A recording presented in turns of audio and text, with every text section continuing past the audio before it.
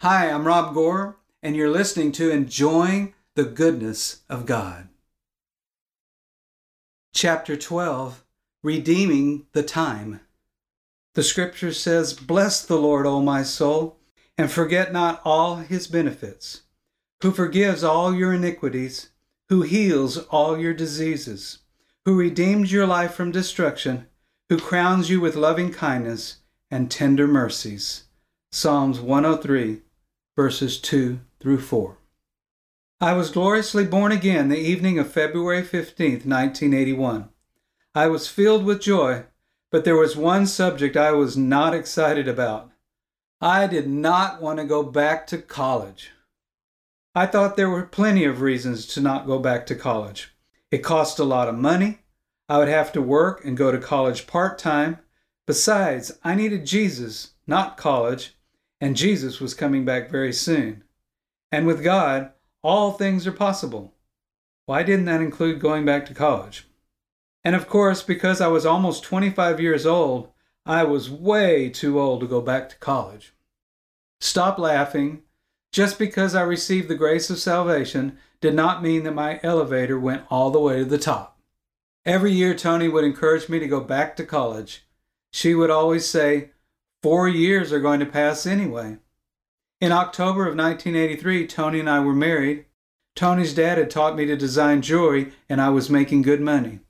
Yet Tony would still encourage me to go back to college, saying, 4 years are going to pass anyway. Then in 1985, everything changed. I wanted and needed to have a better job.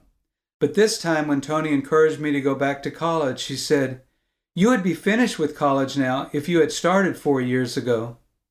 I was slain to the core. I knew it was true. I had successfully completed one full semester at the University of Houston in 1976 and was just starting my second semester when my mother was diagnosed with a brain tumor. I left school that day and never withdrew from my classes.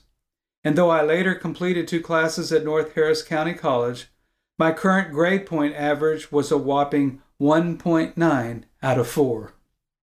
But the real problem was just that I was afraid of going back to school and failing again.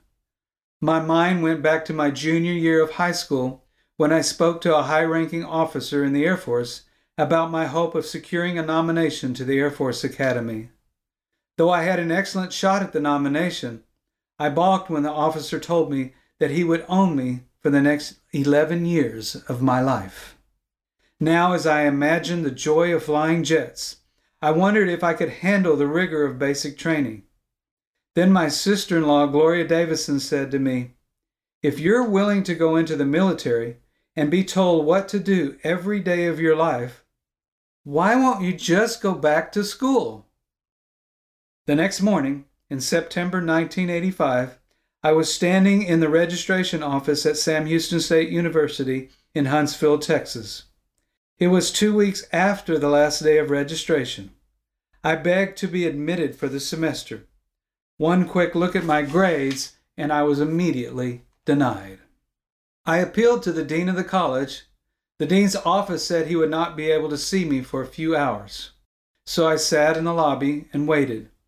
Eventually, I was able to meet with him and make my appeal. He told me that I was 2 weeks too late. I told him that I needed to go to school. He told me I was 2 weeks too late. I told him I was finally ready to go back to college. And he told me I was 2 weeks too late.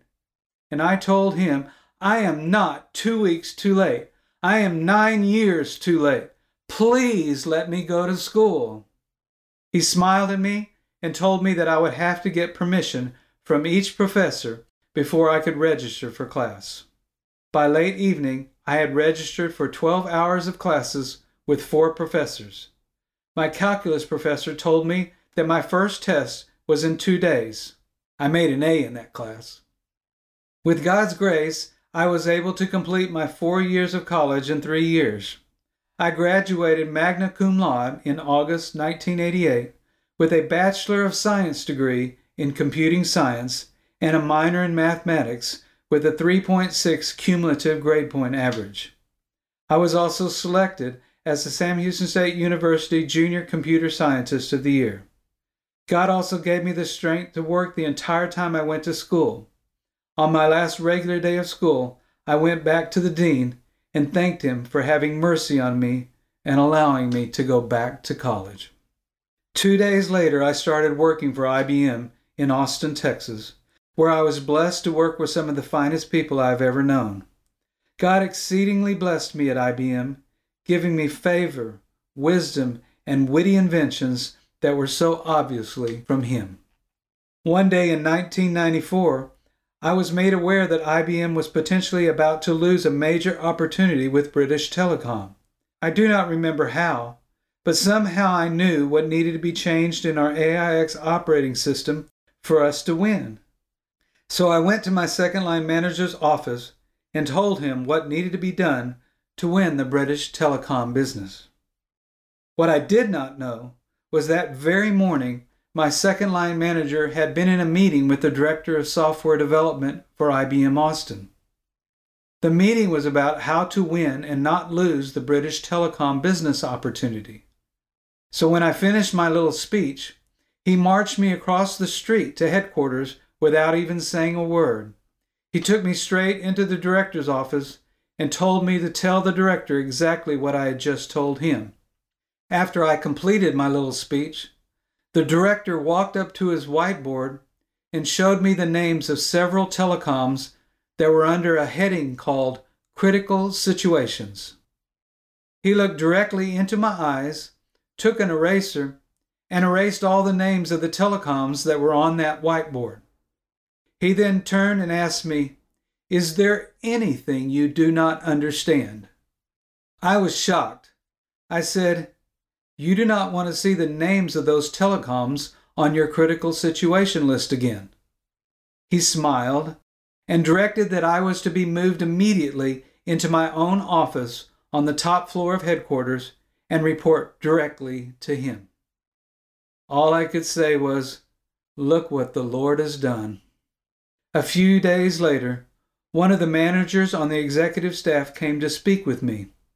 He did not do anything wrong, but I think it really bothered him that I had been assigned to the director's staff. As he interrogated me, it became obvious to both of us that I did not have the proper qualifications to be at that level. He kept stressing that it is impossible for me to be on the director's staff when I had only worked for IBM for 6 years.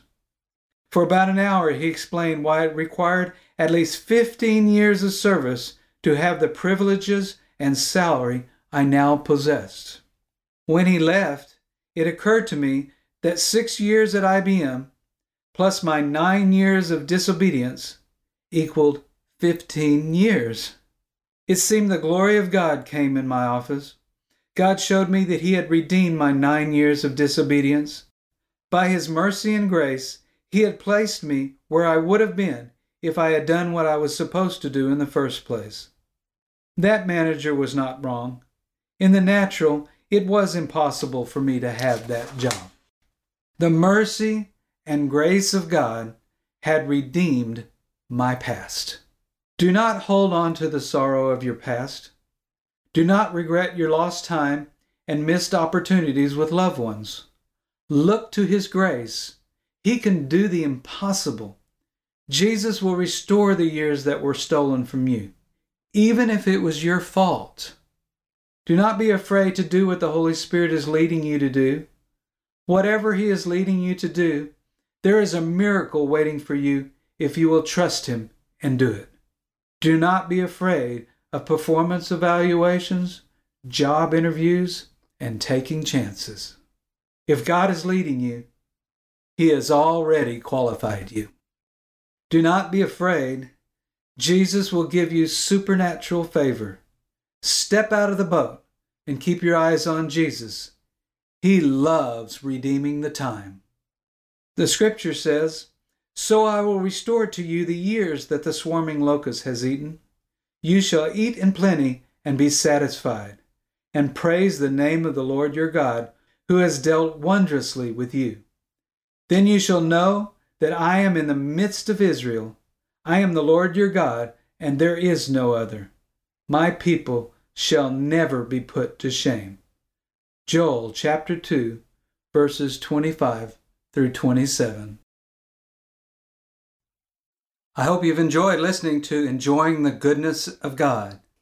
If you'd like more information about Rob Gore Ministries, just go to robgore.org.